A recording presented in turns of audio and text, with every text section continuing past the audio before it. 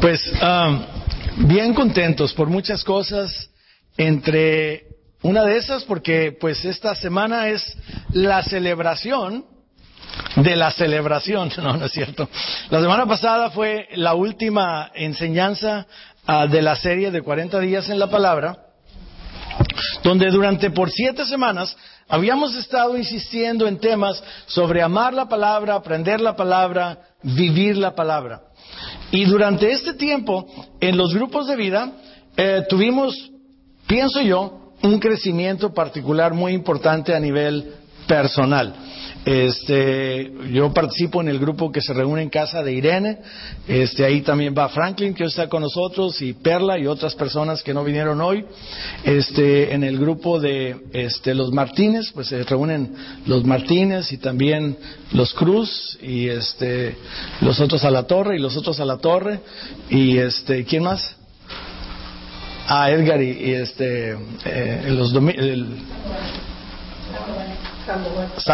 los Sandoval. Y luego pues acá en casa de Chava, que hoy está en Tijuana, pues se reúnen también Martita y su hija, Elizabeth y Aarón, Adriana, no sé quién más está yendo a casa, muy bien, Rufina, y algunos más. Entonces, recuerden que los grupos de vida, según la serie que estemos dando, tienen diferente enfoque. En algunas veces los hemos hecho para profundizar en la enseñanza del domingo, otras veces, como en este caso, era para complementar. Y entonces en los grupos de hogar estuvimos enseñando métodos de estudio de la Biblia. Esto de vivir la palabra requiere que usted pueda por sí solo tomar la Biblia, leerla, y no nada más saber que Dios le habla, sino saber qué Dios le está diciendo. Y yo voy a invitar a unas personas hoy a que nos platiquen un poquito. Esther, empezamos contigo. ¿Qué sucedió en la vida en este caso de Esther durante estas 7 semanas que tenemos en 40 días en la palabra? Dele un aplauso a Esther por valiente.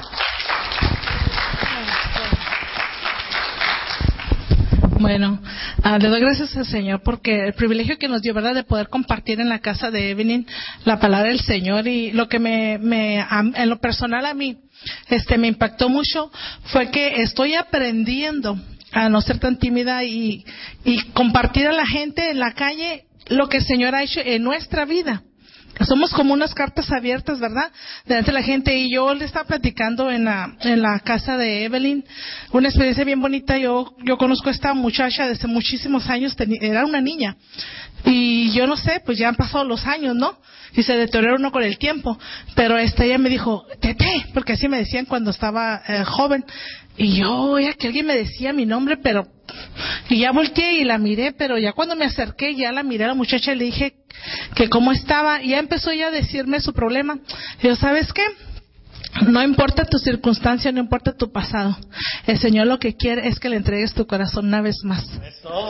Y eso a mí me impactó, y yo sé que el Señor sembró ahí la palabra una vez más, porque en veces como jóvenes nos sentimos tan derrotados, que nadie nos ama, que nadie nos comprende. Pero ¿saben qué? Dios nos ama.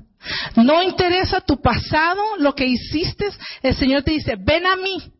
Una vez más, yo no te voy a cuestionar, simplemente dame tu corazón y vuelve a mí, y créanme que grandes cosas el Señor está haciendo en nuestras vidas. Y yo en lo particular, yo soy muy floja para leer la palabra, pero estos 2 métodos que me impactaron mucho, que el hermano Samuel dijo, el visualizar y el escribir y todo eso, y aplicarla a tu vida personal, y fue algo bien impactante que el Señor ha estado trabajando conmigo. Y créanme, los invito a que vayan y pongan por obra lo poquito que hayan aprendido mucho. No te tienen que saber toda la palabra, lo poquito. Hay gente necesitada afuera de una palabra de aliento y simplemente una sonrisa.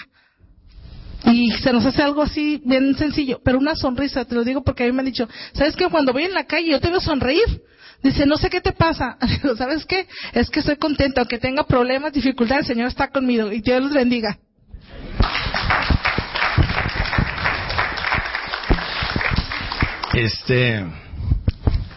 Franklin, ¿quieres comentar cómo te ha ido en el grupo? Ese me lo agarré de improviso, no sabía, así que Franklin, tenemos poco tiempo de conocerlo, pero él ha estado participando. Entonces, nada más, así brevemente, lo que Dios ha puesto en tu corazón durante estas semanas que hemos estado en 40 días en la palabra. En el programa de los 40 días es algo grande para mí. No sé si ustedes han leído la palabra. ¿Han leído la palabra ustedes? Sí. Qué bueno, porque yo no. Hasta que empecé este programa, la visualización es una de las cosas que a mi vida me ha cambiado en ver la situación. Vengo de un proceso de cambio en mi vida y ha sido esto grande, gracias al grupo. Tuve 14 meses en la cárcel y estaba pidiendo a Dios que cuando saliera conseguir un grupo. Ha sido una bendición porque aparte del grupo me dio casa y hogar, y solamente Dios trabaja así. Un aplauso al Señor.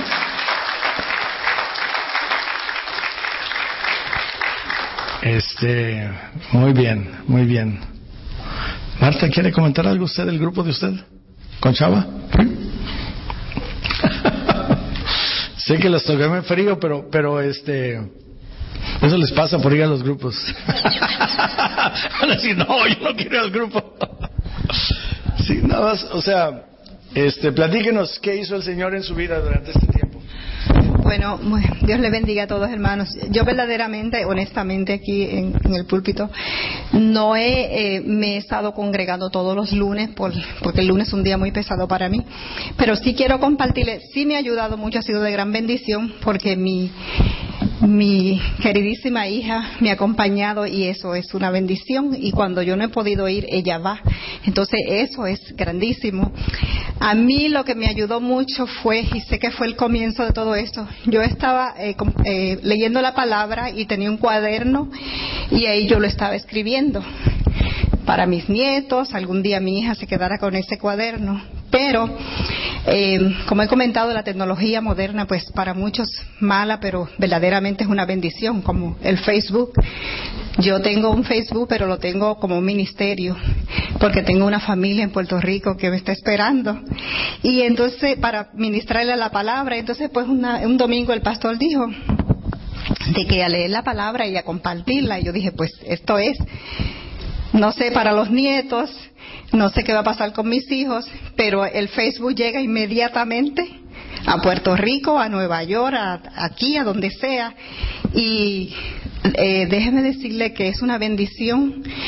No hay muchos likes, pero la palabra está llegando, y cuando llega, que veo ese like, es de alguien allá en Puerto Rico, que yo me sorprendo, para mí como si fueran 1000 likes, porque está llegando a mis sobrinos, a mis primos, a mi familia, y yo sé que el Señor está usando esto, porque tengo ese llamado, verdad, que siento de que me voy a predicar la palabra allá en Puerto Rico, mi familia. Entonces, amén, gloria a Dios. Entonces, eso que el pastor predicó aquí, que es parte de, a mí me ayudó mucho, y está haciendo de muchas bendiciones, y mi hermana está todos los días, me pone un like. Ella ama a Cristo, pero ella está con eso todavía, ¿verdad?, del catolicismo. Pero yo declaro en fe de que esto que estoy haciendo, que el Señor me está permitiendo hacer, va a ser una victoria para ella y para toda la familia. Gloria a Dios.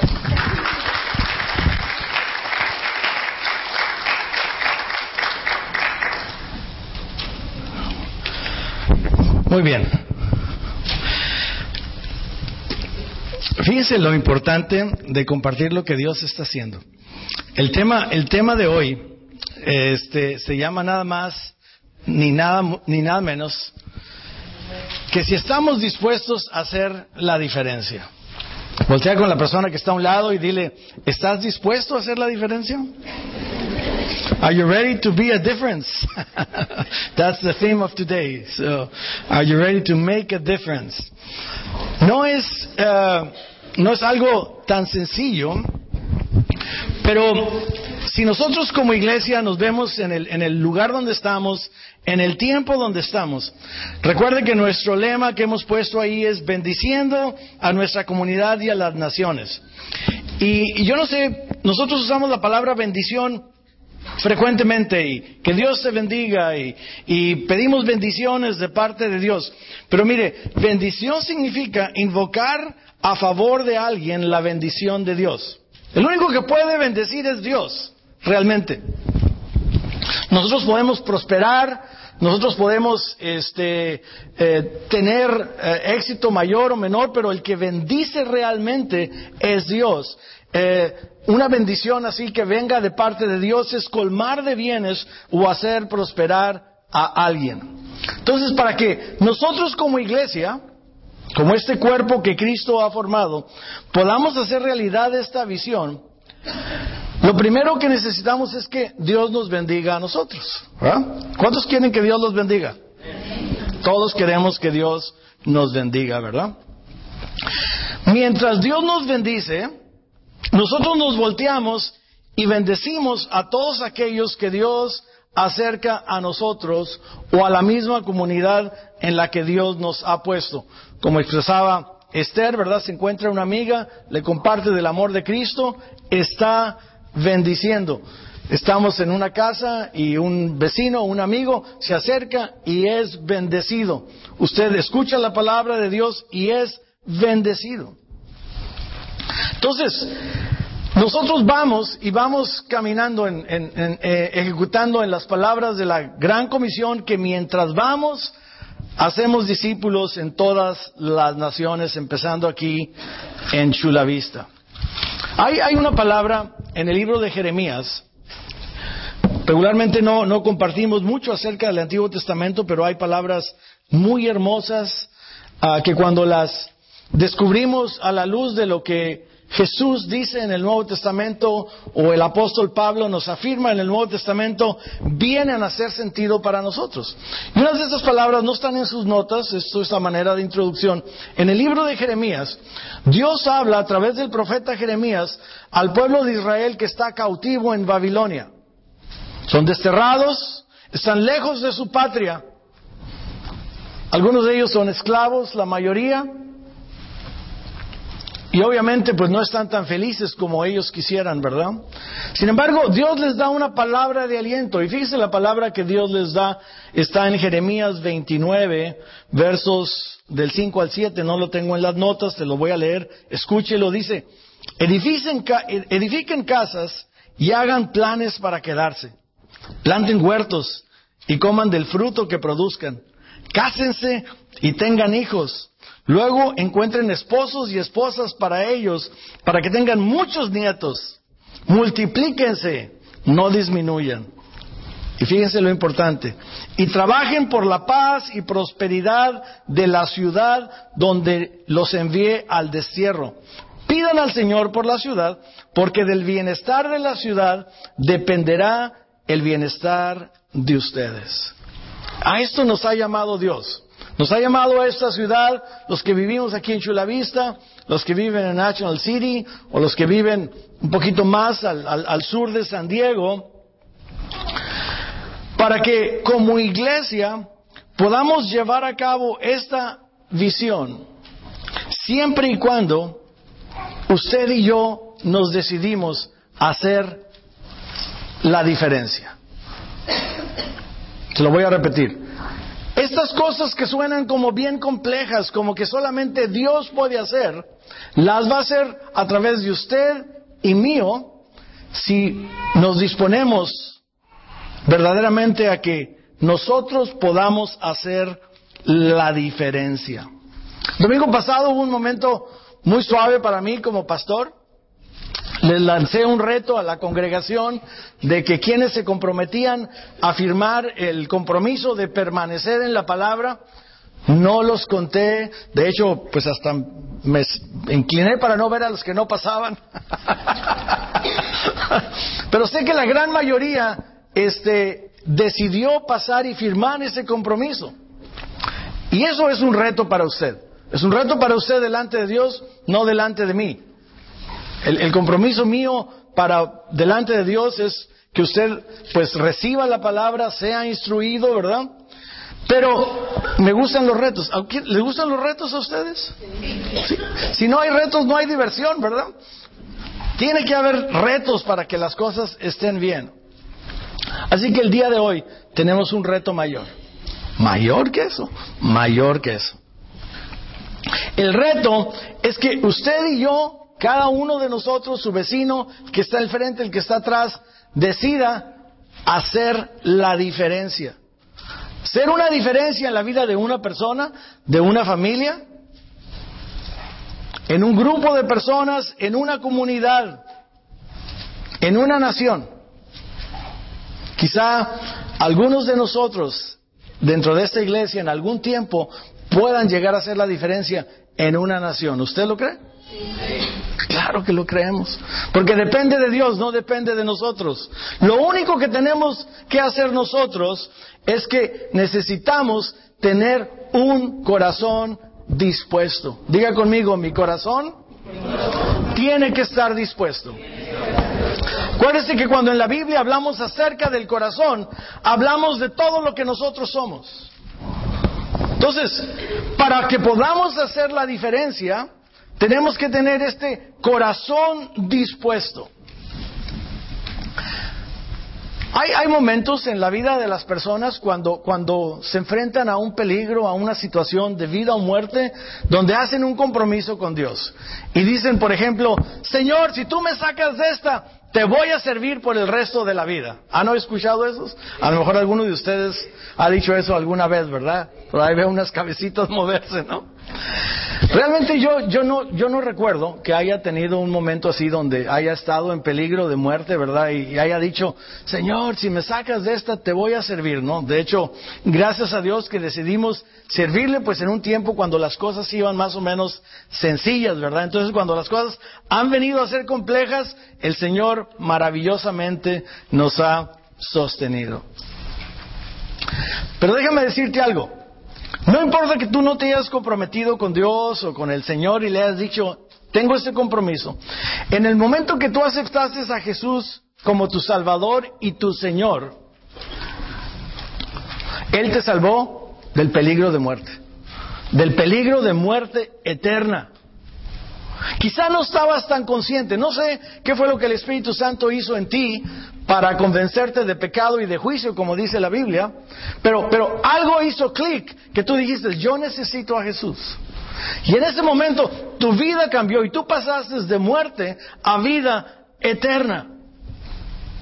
Ahora, lo que quizá no estabas muy consciente en ese momento es que en el momento de tú aceptar a Jesús, tú fuiste enlistado en un ejército. Unos mueven la cabecita así como diciendo, ¡ay Dios! Y cuando eres enlistado en un ejército, no tienes vuelta de hoja. Tienes que cumplir tu misión. Tienes un compromiso que llevar a cabo. Y miren, muchas veces vemos el Evangelio nada más como el hecho de que ya me salvé, ya me voy al cielo. Es cierto. Parte de lo que Dios hizo en usted y en mí es salvarnos, darnos una nueva vida, perdonar nuestros pecados y entonces tener garantizado nuestro camino al cielo. ¿Cuántos dicen amén a eso? Amén. Pero si nos quedamos ahí nada más, eso es un evangelio incompleto. Porque el evangelio completo, lo que Jesucristo vino a hacer al transformar tu vida y mi vida, es para que tú y yo caminemos a un lado de Él, terminando la misión que Él vino a hacer. Y eso incluye el ir y predicar las buenas nuevas a toda criatura. Eso incluye el ir y obedecer la gran comisión. Eso incluye ir y obedecer el gran mandamiento. Eso es el evangelio completo. De eso se trata el poder caminar con el Señor. Y cuando decidimos obedecer a eso, no depende si somos muy chichos o muy chichas. Depende de Dios. Si nosotros estamos dispuestos, podemos hacer la diferencia. Diga conmigo, yo puedo hacer la diferencia. Ahora, otro de los aspectos que es importante recordar, nosotros cuando empezamos la iglesia, establecimos la visión que creemos que es la visión de Dios para nosotros, pero también dijimos, vamos a tener ciertos valores. Los valores son aquellas cosas que los identificamos como no negociables. Algo como, así se hacen las cosas aquí, o esto no se hace aquí. Y uno de los valores que nosotros tomamos como iglesia fue el hecho que nosotros somos un equipo y una familia. Y en un equipo o una familia, todas las personas que conforman un equipo tienen una tarea que hacer, ¿verdad? O sea, cuando el equipo va a jugar, no se suben unos a las gradas y otros juegan. Todos juegan ahí, aún los que están en la banca están siendo parte del equipo. Entonces, cuando decidimos venir, cuando Dios nos trajo a esta iglesia y formar parte de esta iglesia, ustedes están siendo parte de un equipo, de una familia.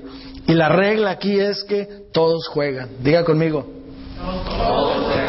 ¿Cómo es? A ver si es cierto. Y mire, piense usted en algo. Usted sabe hacer algo o tiene un don que yo no puedo hacer. Por eso está aquí. Usted tiene un don o sabe hacer algo que la persona que está a un lado de usted no sabe hacer. Usted tiene una experiencia, algo que Dios hizo en su vida que no ha hecho en la vida de otro, que Dios va a usar de una manera particular para poder hacer la diferencia. Por eso es que estamos unidos en esta familia, en este equipo que Dios ha hecho. Y siempre que leemos a Jesús, vemos cómo Él pues no empezó su ministerio buscando un solo seguidor, ¿verdad? Él buscó 12 discípulos. Y de esos 12 discípulos tenía 3 que eran los de su círculo íntimo, y luego estaban los 70, y luego estaba la multitud. Pero siempre buscó gente que siguiera sus principios, que aprendiera de Él, para entonces seguir llevando a cabo la misión. Y la misión de la iglesia es simplemente continuar con la misión de Jesucristo. Esos 12 hombres y el resto de la iglesia primitiva pudieron hacer lo que nadie ha podido hacer en la historia: transformar la humanidad a partir del siglo I. Y este es uno de los pasajes que están ahí en la Escritura, que cuando lo leemos nos quedamos así como que, pues no sé si le quiero entrar o no le quiero entrar, porque Jesús es muy directo y dice, dirigiéndose a todos, declaró: si alguien quiere ser mi discípulo, que se niegue a sí mismo, lleve su cruz cada día y me siga. Entonces, el costo del discipulado, el costo de seguir a Jesús, dice en esta versión, es negarse a sí mismo. Negarse a sí mismo no es no reconocer quiénes somos nosotros. Negarse a sí mismo, les voy a decir de una manera sencilla, quiere dejar de ser egoístas. Para seguir a Jesús es necesario dejar a un lado el egoísmo. Y entonces, dejando a un lado el egoísmo, llevar la cruz, y la cruz para los que estamos casados no es la esposa que Dios nos dio o el esposo que Dios te dio, ¿verdad? La cruz es la tarea que Dios nos ha dado de llevar a cumplir, el compromiso de seguirlo a Él. Y para yo poder hacer esto, tengo que tener esta disposición en mi corazón de llevar la cruz. Y si usted estuvo en los grupos de vida, en una de las clases, cuando estuvimos aprendiendo el método de visualizarlo, vimos este pasaje de cuando Jesús sana a un paralítico. Lo estudiamos en el libro de Marcos, y ahora quiero leérselos en el libro de Lucas. No viene en sus notas, pero yo lo tengo aquí, escúchenlo de la Escritura. Y vamos a aprender nosotros 4 cosas de este pasaje que podemos aplicar para poder hacer la diferencia. Entonces vamos a aprender 4 cosas para poder hacer la diferencia. Pero déjenme leerles el pasaje. Es en Lucas capítulo 5, versos del 17 al 26. Me puede seguir usted ahí en su Biblia. Dice la Escritura lo siguiente: cierto día, mientras Jesús enseñaba, algunos fariseos y maestros de la ley religiosa estaban sentados cerca. Al parecer, estos hombres habían llegado de todas las aldeas de Galilea y Judea y también de Jerusalén. Y el poder sanador del Señor estaba presente con fuerza en Jesús. Estoy leyendo de la Nueva Traducción Viviente. Unos hombres llegaron cargando a un paralítico en una camilla. Del pasaje que leímos en Marcos sabemos que eran 4 hombres. Trataron de llevarlo dentro de a donde estaba Jesús, pero no pudieron acercarse a él debido a la multitud. Entonces subieron al techo, quitaron algunas tejas, luego bajaron al enfermo en su camilla hasta ponerlo en medio de la multitud, justo frente a Jesús. Al ver la fe de ellos, Jesús le dijo al hombre: joven, tus pecados son perdonados. Entonces los fariseos y los maestros de la ley religiosa decían entre sí: ¿quién se cree que es? Es una blasfemia. Solo Dios puede perdonar pecados. Jesús supo lo que pensaban, así que les preguntó: ¿por qué se cuestionan eso en su corazón? ¿Qué es más fácil decir? ¿Tus pecados son perdonados? O ponte de pie y camina. Así que les demostraré que el Hijo del Hombre tiene autoridad en la tierra para perdonar pecados. Entonces Jesús miró al paralítico y dijo: ponte de pie, toma tu camilla y vete a tu casa. Al instante, delante de todos, el hombre se levantó de un salto, tomó su camilla y se fue a su casa alabando a Dios.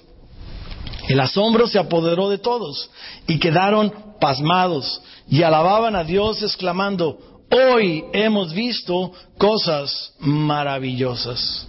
Qué historia tan increíble, ¿verdad? Desde cualquier ángulo que usted la quiera ver. El hecho de la sanidad del paralítico, el hecho de que Jesús supo lo que los hombres estaban pensando, el hecho de la multitud que estaba ahí tratando de aprender de Jesús o de quizá presenciar un milagro. Pero realmente lo impresionante es que esta es la historia de 4 hombres que quisieron hacer la diferencia. 4 personas que quisieron hacer la diferencia en la vida de una persona, no de una comunidad, no de una nación, de una persona. Y vamos a aprender de ellos para poder entonces, al disponer mi corazón, ¿qué tengo que hacer? Si nosotros queremos hacer la diferencia en el mundo, vamos a aprender de estos hombres. ¿Quieren seguirme? Sí. De hecho, voy a hacer una broma, si me permiten, y espero no ser irreverente. Ya saben que Dios nos habla de muchas maneras, y a veces nos habla con música. Y entonces cuando estaba yo estudiando esta lección, se me vino a mí la melodía de la bamba. Sí. Y entonces yo dije: para hacer la diferencia se necesita una poca de gracia. No dice así. Vamos a ver lo que se necesita. 4 cosas que se necesita para poder hacer la diferencia. Y a medida que le voy diciendo las cosas, póngale ritmo. Acuérdese al ritmo de la bamba y diga: ¿cómo quedaría para hacer la diferencia con esta cosa? Y ahorita podemos entonces divertirnos con eso, pero lo importante es que Dios hable a su corazón. ¿Está de acuerdo? Sí. Muy bien. Entonces, lo primero que yo debo poder hacer para poder hacer la diferencia es dejar que mi vida sea interrumpida. Diga conmigo: debo dejar que mi vida sea interrumpida. Fíjese lo que sucedió. Seguramente pues las noticias de que Jesús andaba por ahí llegaron a oídos de estos amigos, y entonces sabían de la necesidad de su amigo paralítico. Entonces fueron a buscarlo. No podemos saber, el texto no nos dice, ni podemos inventar qué era lo que ellos estaban haciendo, si eran pescadores o carpinteros o comerciantes, pero no importa lo que ellos hubieran estado haciendo, decidieron interrumpir la actividad del día para ayudar a su amigo. Estos 4 hombres estuvieron dispuestos a que sus vidas fueran interrumpidas para ayudar a su amigo paralítico y llevarlo a donde estaba Jesús. Eso es lo que necesitamos nosotros hacer. Muchas veces estamos ocupados haciendo algo. Pensaba yo cuando estaba en la preparación del mensaje, ¿qué sucedería si estoy yo aquí predicando y estoy entrado en la enseñanza y entra una persona menesterosa e interrumpe el servicio? Y pues los hermanos lo ven feo porque viene a interrumpir el pastor que está muy inspirado predicando. Y le dicen, vete, no nos estorbes porque estamos en el servicio. Y entonces lo llevan para allá afuera y él dice, tengo hambre. ¿Estaríamos dispuestos a interrumpir el servicio para darle de comer a esa persona que viene a nuestra iglesia? Más nos vale que sí, porque si no les estoy enseñando en balde. Diferente sería si tú interrumpes, ¿eh? Entonces sí, hablamos a la salida, como decimos en la escuela.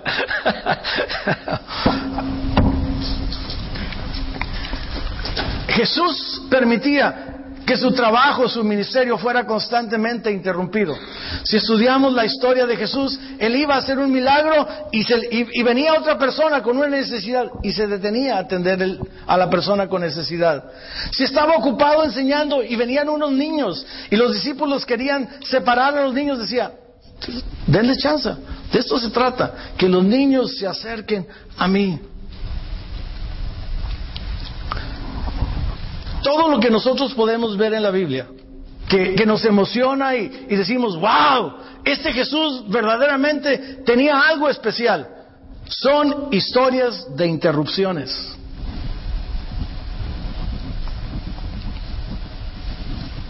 Pero las interrupciones para Jesús eran oportunidades. Diga conmigo, una interrupción puede ser una oportunidad. Imagínense la oportunidad que tuviéramos que una persona menesterosa viniera y tuviéramos el privilegio de darle de comer. Hay pan todavía allá en los refrigeradores, ¿verdad? Y hay snacks que nos quedaron, hay plátanos y manzanas tal vez. Quizá no sería una comida de banquete, pero tendríamos algo para darle, ¿verdad? Entonces, la disponibilidad que tú y yo tengamos se convierte en la oportunidad que Dios va a hacer algo grande si dejamos que nuestra vida pueda ser interrumpida. Si estoy dispuesta a ser interrumpido, si estamos dispuestos a estar disponibles. ¿Qué nos impide estar disponibles? ¿Qué nos impide renunciar a nuestra propia agenda o a nuestros planes muy importantes? ¿Sabes qué nos impide muchas veces? Las distracciones. Y cada uno de nosotros tenemos un punto débil, algo que nos distrae, las distracciones. Para unos es la televisión, para otros es el Facebook, para otros es su teléfono, para otros puede ser el carro que están arreglando, para otros puede ser cualquier cosa. Pero hay distracciones. Y cuando las distracciones nos mantienen ocupados, entonces aplica esta palabra del Señor que dice, nadie que mire atrás después de poner la mano en el arado es apto para el reino de Dios. Nadie que mire hacia atrás, nadie que se distraiga, porque lo que estamos haciendo, le voy a preguntar, ¿es importante rescatar a gente del infierno? Como dos saben si es importante. Les voy a dar chance otra vez. ¿Es importante rescatar gente del infierno? Sí. Ok, así estuvo mejor.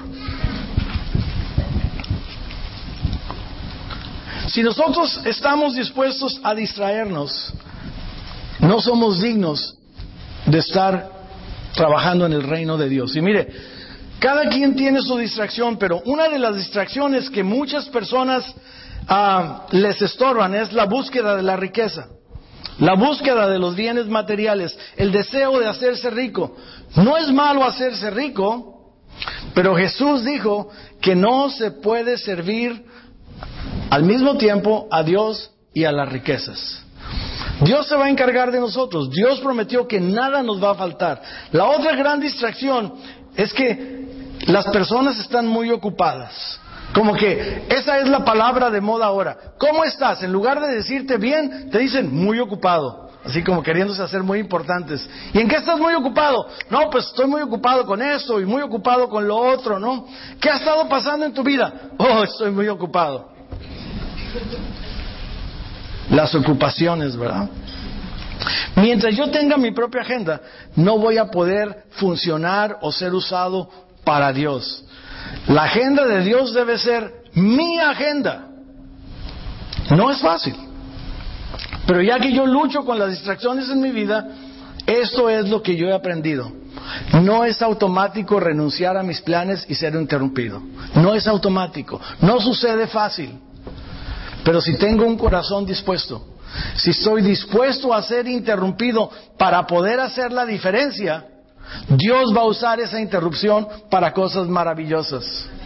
Entonces le puede poner a la bamba: para hacer la diferencia se necesita ser interrumpido.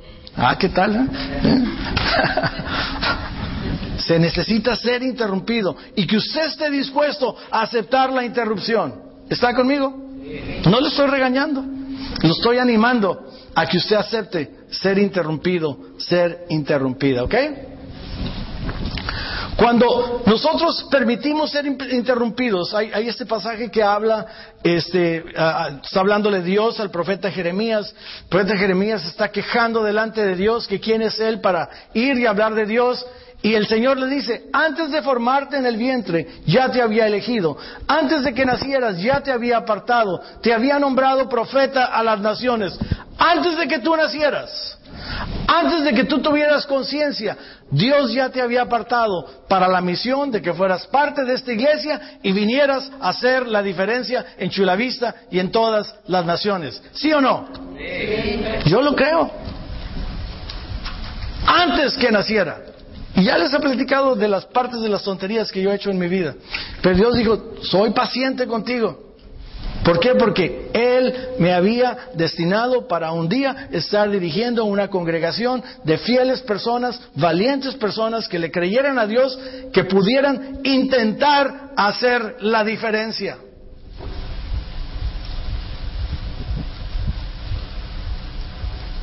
Antes de que nacieras, antes de que dieras el primer ¡ya! Y algunos de ustedes todavía siguen diciendo ya a cada rato. Ya te había apartado, ya te había nombrado profeta para las naciones. Entonces, si yo estoy dispuesto a ser interrumpido, la segunda cosa que debo de aprender de estos amigos es a cambiar mi actitud.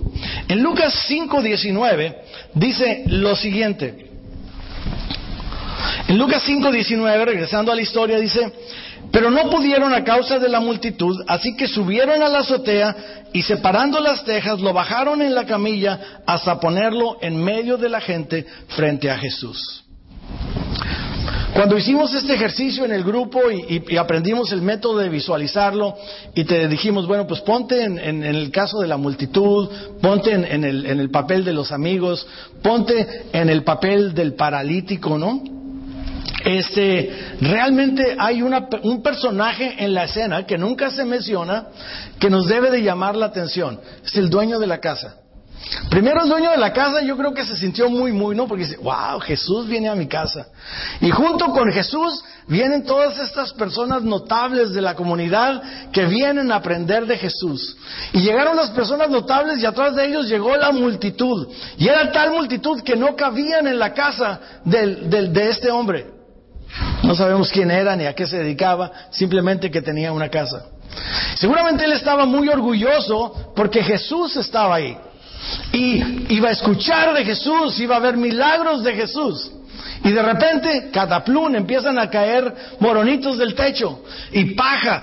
Y algo sucede. ¡Wow! Me están destruyendo la casa. Y acto seguido, bajan a un paralítico ahí en medio de la sala e interrumpen toda la escena que él, según él, estaba esperando. La verdad, no podemos saber qué pasó con cada una de las personas, pero lo que sí sabemos, porque el texto no lo dice, fue la actitud de esos 4 amigos. Ellos estaban dispuestos a ser diferentes para poder hacer la diferencia. Ellos estaban dispuestos a preocuparse por lo que Dios se preocupa. Jesús dijo, no vine a sanar a los, no vine por los sanos, sino por los enfermos, ¿verdad? O sea, los supersantos no necesitan del Señor, los pecadores necesitamos del Señor. Entonces, las mismas actitudes de Dios deben ser nuestras actitudes. Y en Romanos 15:2 dice, cada uno debe agradar al prójimo para su bien, con el fin de edificarlo. La razón por la que Dios ha hecho algo en ti y en mí es para que tú y yo podamos ser bendición en alguien más, no nada más en nosotros mismos.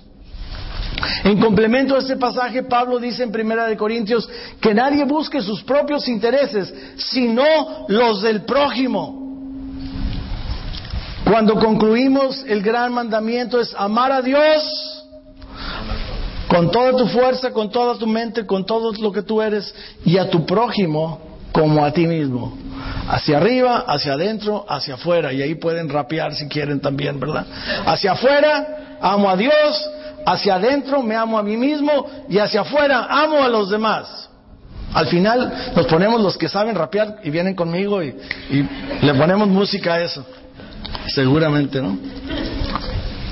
Cambiar la actitud. Ayer mi esposa me platicó una historia que está perfecta para el cambio de actitud. Y le doy honor a mi esposa porque ella me platicó esta ilustración. Así que era una señora que salía desde su casa y siempre veía que la vecina tendía las sábanas y decía, mira nomás, esa vecina tan cochina, tiene las sábanas tan percudidas, no le da vergüenza, debe ser una mujer bien sucia, ¿no?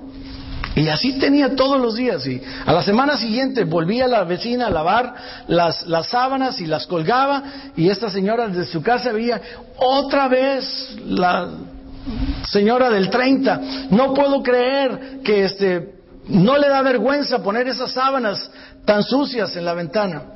Un buen día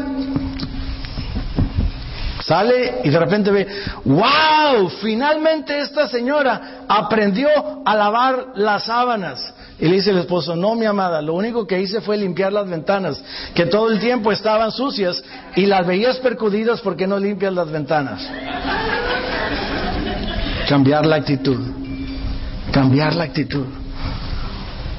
¿Qué tal, Algunos tienen excusas o pretextos para no cambiar la actitud. Cuando requerimos el compromiso de venir y servir en algún área con alguna necesidad, hay todo tipo de pretextos. Unos dicen que son muy tímidos, otros que son muy nuevos, otros que no saben mucho, otras que no saben dónde servir, otros que a lo mejor voy, otros que le quitaba mucho tiempo si se involucraba a servirse. Otro que tenía muchos negocios, estaba muy ocupado, ¿verdad? Otro pensaba que a lo mejor se iba a aburrir haciendo. Pretextos, excusas que no nos dejan cambiar nuestra actitud. Y estas actitudes, déjenme decirle, no nos dejan poder ser usados de parte de Dios para poder hacer la diferencia. Por eso, este pasaje en Hebreos, cuando dice, despojémonos del lastre que nos estorba, en especial del pecado que nos asedia, y corramos con perseverancia la carrera que tenemos delante, lo que tenemos que despojarnos es de todos los pretextos que impiden cambiar la actitud para poder hacer la diferencia. Entonces la otra estrofa de la bamba es, para poder hacer la diferencia se necesita cambiar la actitud, y la puede cantar si quiere, no se crea. Exactamente. Para hacer la diferencia se necesita que cambies la actitud. Que cambiemos la actitud, dijo el que andaba, ¿no? La tercera cosa que puedo aprender de estos hombres es que yo debo estar dispuesto a hacer lo que pueda, cuando pueda, y tan a menudo como me sea posible. O sea, tengo que entrarle a lo que venga, en donde esté, a la hora que sea. Usted ha escuchado mucho ahora el término del 24/7, ¿verdad? O sea, 24 horas, 7 días a la semana. Y en esta historia que leímos de los 4 amigos que traen al paralítico, son 4 amigos que ayudan a un amigo en necesidad. A mí no me queda duda que eran verdaderamente sus amigos. No era que de repente se lo encontraron y dijeron, vamos a llevarlo a ver a Jesús. Quizá muchas veces ya lo han ayudado, quizás son los amigos que siempre vienen por él a su casa y lo llevan al lugar donde él tenía que pedir limosna. Pero cuando Jesús llega a la ciudad, la única meta que se les pone delante de ellos es, ¿sabes qué? Yo he oído que Jesús sana. Alguno quizá pensó, bueno, si lo sana ya no tenemos que molestarnos todos los días, ¿no? Pero no estaban pensando eso, estaban pensando en el bien mayor de su amigo. Su amigo tenía una necesidad, era paralítico y era la oportunidad que ellos tenían para poder hacer la diferencia. Algunos, de repente Dios toca su corazón y dicen, bueno, cuando Dios me mande de misionero a la jungla del Amazonas, o cuando podamos ir allá a China con los miao, o cuando podamos ir a Oaxaca con los mixtecos, o a Perú, o a donde quiera que seas, o al barrio Logan. La verdad es que yo espero, y lo digo y lo he repetido muchas veces, yo creo que de nuestra iglesia van a salir misioneros de tiempo completo. Pero la verdad es que por lo pronto tú y yo estamos aquí en Chula Vista o en National City o en San Diego, y aquí es donde tenemos que empezar a hacer la diferencia ahorita. Quizá en nuestra vida como personas normales nos toca una vez poder ir a un viaje de misiones, o 2 veces, o no sé cuántas veces, pero van a ser las excepciones. Y puedes ir en viaje 1 semana, 2 semanas, y llegas todo emocionado por lo que Dios hizo en ti y cómo Dios usó tu vida. ¿Y las otras 50 semanas? Entonces, realmente, la forma donde Dios nos va a usar es ahí donde estamos, ahora, con la gente que interactuamos todos los días. Mira, todos los esfuerzos que estamos haciendo como iglesia de conectarnos con la comunidad, el jardín comunitario, son oportunidades que Dios nos ha dado para interactuar con personas que no son de nuestra iglesia. Ya me has escuchado decir que yo digo que los que vienen a las actividades que tenemos de la iglesia, pero que no vienen el domingo, ellos no saben, pero yo soy su pastor. ¿Sí? Así como alguien me dijo, casi usted es mi pastor, ¿verdad? Una vez. Entonces cuando vemos lo del jardín comunitario, cuando vemos lo de los snacks, y diario pasan 40, 50 niños con los que podemos interactuar y darles un vaso de agua, o una manzana, o un pan, o lo que les estemos entregando, estamos cumpliendo con este pasaje que dice Jesús en Mateo 5, que nosotros somos la sal y la luz de la tierra, del mundo. Dice, ustedes son la luz del mundo. Una ciudad en lo alto de una colina no puede esconderse. Hagan brillar su luz delante de todos para que ellos puedan ver las buenas obras de ustedes y alaben al Padre que está en el cielo. Las buenas obras que podemos hacer. Cuando Jesús habló esas palabras, usted piensa en la sal y piensa en el sabor de la sal, porque es el uso que tenemos ahora.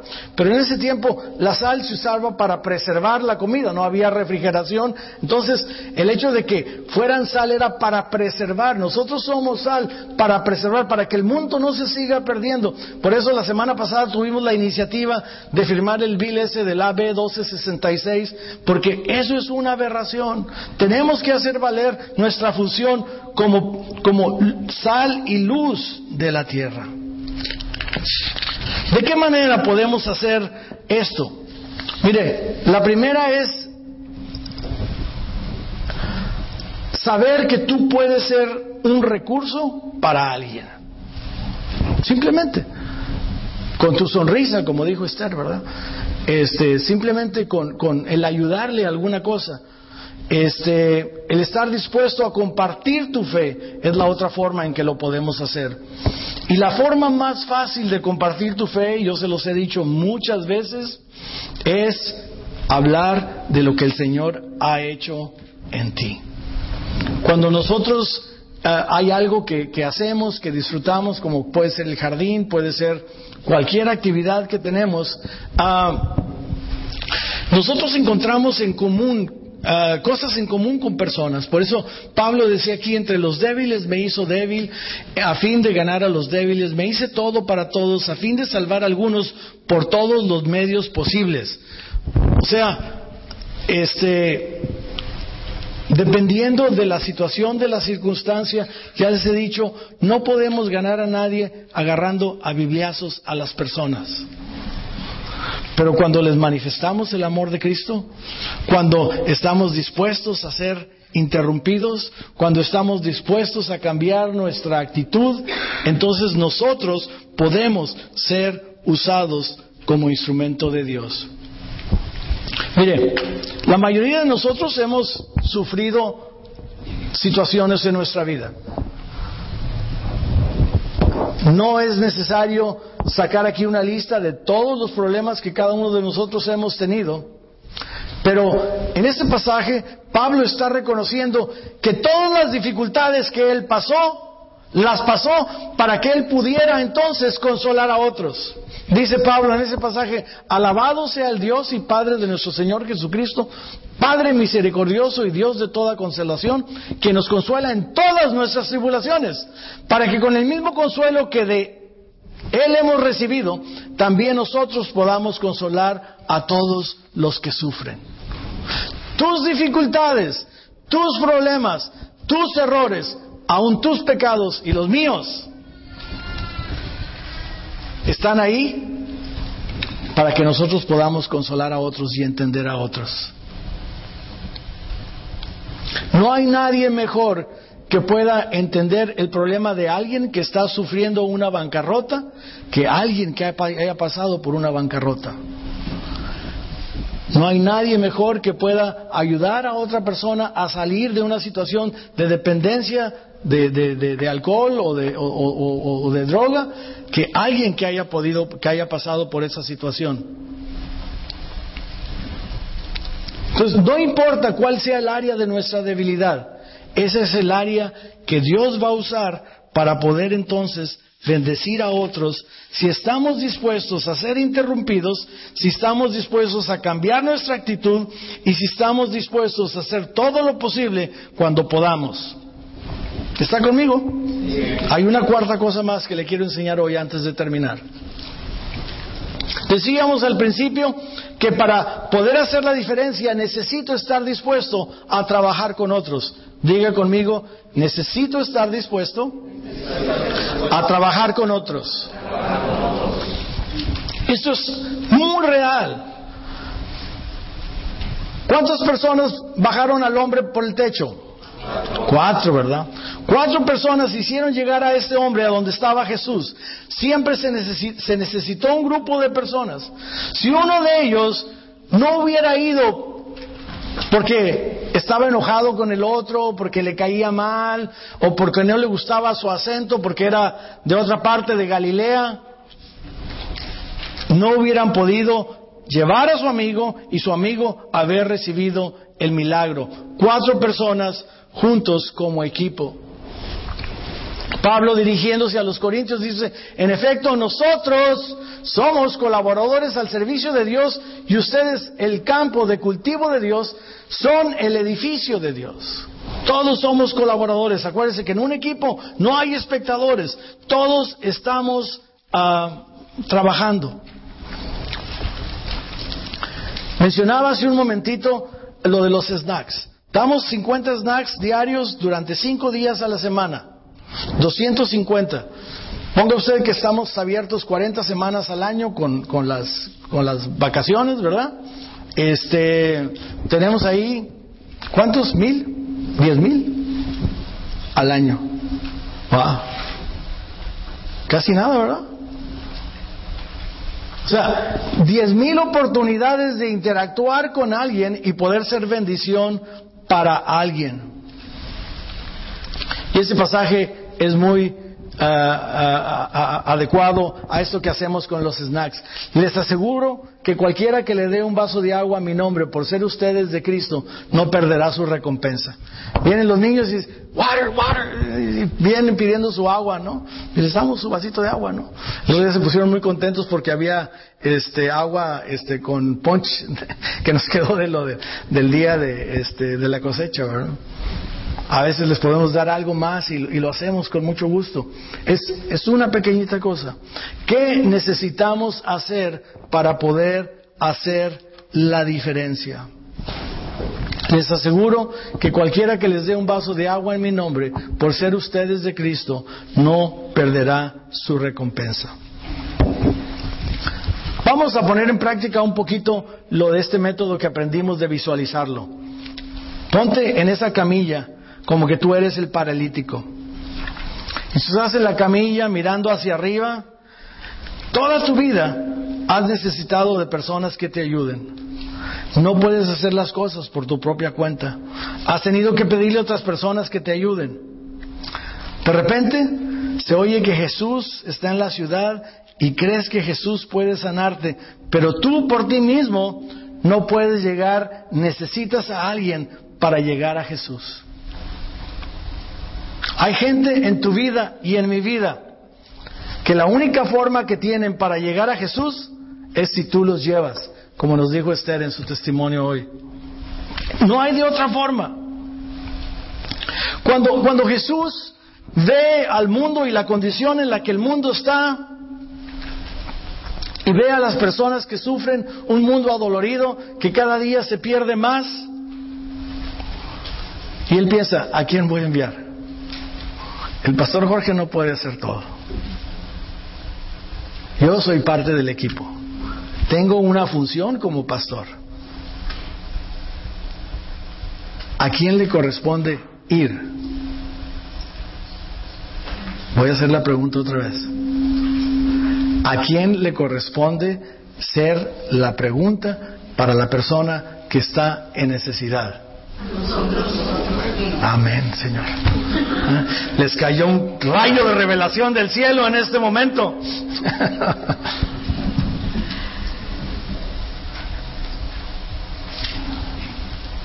¿Sabes qué? La gente que está en necesidad a veces no quiere saber nada de nosotros porque cuando han estado en necesidad la iglesia no está ahí para ayudarles. Como iglesia, nosotros decidimos que desde el principio que íbamos a empezar a trabajar, no íbamos a hacer nada más un grupo que se reúne los domingos.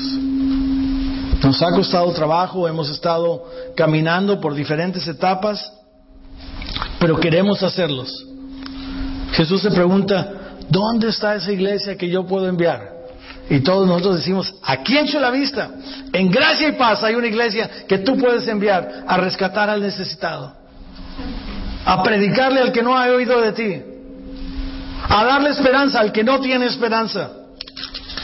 El único que puede hacerlo es Él. El único que puede equiparnos es Él. Y la única persona que puede hacer muchas veces algo no es el pastor, no es la esposa del pastor, no es el hermano Samuel, que es muy bueno para dar clases y para predicar también, sino eres tú. Entonces, si estás dispuesto a que tu vida se interrumpa, ¿estás dispuesto a cambiar tus planes? ¿Estás dispuesto a cambiar tu corazón? ¿Estás dispuesto a cambiar de actitudes? Dios te va a usar de manera asombrosa. Y yo tengo la seguridad. Y mira, cuando yo oro y declaro las cosas que Dios ha hecho y lo que Dios va a seguir haciendo, lo estoy declarando en fe, porque hay muchas cosas que no hemos hecho. Hay muchas cosas más que podemos hacer. Y a veces, cuando yo le platico a la gente lo que nuestra iglesia está haciendo, se sorprenden. ¿Y cómo le hiciste para esto? ¿Y cómo le hicieron para aquello? ¿Y cómo están haciendo todas esas cosas? Dios nos está ayudando. ¿Pero tú crees que podemos hacer más cosas como iglesia? En la medida que estemos dispuestos, que nuestro corazón esté dispuesto a aprender de estas 4 cosas, a ser interrumpidos, a cambiar nuestra actitud, a entrarle al toro, no importa el lugar y la hora, y a poder trabajar con otros, Dios nos va usar. Y entonces hay una promesa maravillosa en la Biblia, y con esto voy a concluir. La promesa que está en Marcos 10, 29, 30 dice: les aseguro, respondió Jesús, que todo el que por mi causa y la del Evangelio haya dejado casa, hermanos, hermanas, madre, padre, hijos o terrenos, recibirá 100 veces más ahora en este tiempo, casas, hermanos, hermanas, madres, hijos y terrenos, aunque con persecuciones, y en la edad venidera la vida eterna. Inclinen su rostro y déjenme orar. Bendito Dios, esta es la iglesia que tú has unido alrededor del nombre de Cristo, equipada con la presencia de tu Espíritu Santo, siendo instruida únicamente en tu palabra. Esos son los hombres y mujeres, grandes y chicos, jóvenes y niños, que tú has decidido integrar en una familia que se llama Gracia y Paz. Padre, en el nombre de Jesús, que no sea una cuestión de emoción, que no sea nada más una cuestión porque ellos son buenas gentes conmigo y responden a mis retos, sino verdaderamente porque tú estás moviendo el corazón de cada persona a que en verdad nosotros podemos tener un corazón dispuesto. Padre, yo lo creo. Y bendigo a esa persona que ahora se está sintiendo incómoda, Señor, porque tal vez no ha estado dispuesto o dispuesta. Señor, que esa incomodidad santa que está en este momento percibiendo, la lleve a hacer grandes cosas para ti. En el nombre de Jesús, Señor. Que nuestros vecinos, los de la siguiente cuadra, los de la otra ciudad, los del estado vecino, los de nuestro país inmediato, Señor, puedan saber que hay un grupo de personas con un corazón dispuesto para poder hacer la diferencia en nuestra comunidad y en las naciones. Padre, me emociona estar a la expectativa de lo que tú vas a hacer. Gracias, Señor, por la vida de cada hermano, cada hermana. Y todos aquellos, Señor, que nos cayó el 20 con la enseñanza, que respondieron a mis preguntas, diciendo que nosotros somos los que debemos hacer las cosas. Padre, en el nombre de Jesús, equípalos y prepáralos, inquiétalos, Señor, pon visiones en su corazón, ábreles el entendimiento a nuevos horizontes de otras cosas que podemos hacer.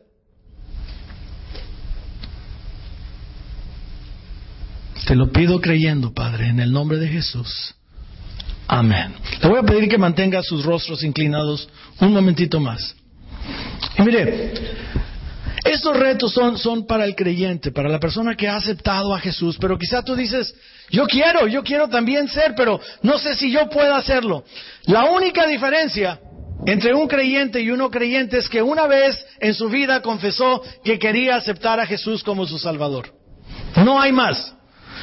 No hay rito que hacer, no hay especificación que hacer más que el hecho de decir, Jesús, yo te necesito, Jesús, reconozco que soy un pecador, una pecadora, creo que tú eres el Hijo de Dios, ven a mi vida hoy. La Biblia dice en Romanos 10, porque con el corazón se cree para justicia, pero con la boca se confiesa para salvación. Y si tú estás siendo inquietado o inquietada hoy y nunca en tu vida, aquí hay varios que han entregado su vida a Cristo, pero si tú nunca lo has hecho, quizás hiciste otra iglesia, no necesariamente porque es la primera vez que estás con nosotros, ya habías escuchado el Evangelio, creciste en la iglesia, pero nunca le has dicho al Señor, Señor, yo quiero que mi vida pueda hacer la diferencia a mi generación y a la generación siguiente. Tú necesitas entregar tu vida a Cristo. Y lo único que necesitas hacer es levantar tu mano y decir, yo quiero aceptar a Jesús en mi corazón hoy. Alguna persona que esta tarde diga, yo necesito a Jesús en mi corazón esta tarde. Padre, te doy gracias por tu presencia y por todos aquellos que ya hemos confesado tu nombre. Gracias por tu palabra y por los retos que nos pones y por las cosas maravillosas que nos vas a llevar a hacer. Declaro bendición sobre cada uno, Padre. En tu nombre santísimo, Jesús. Amén.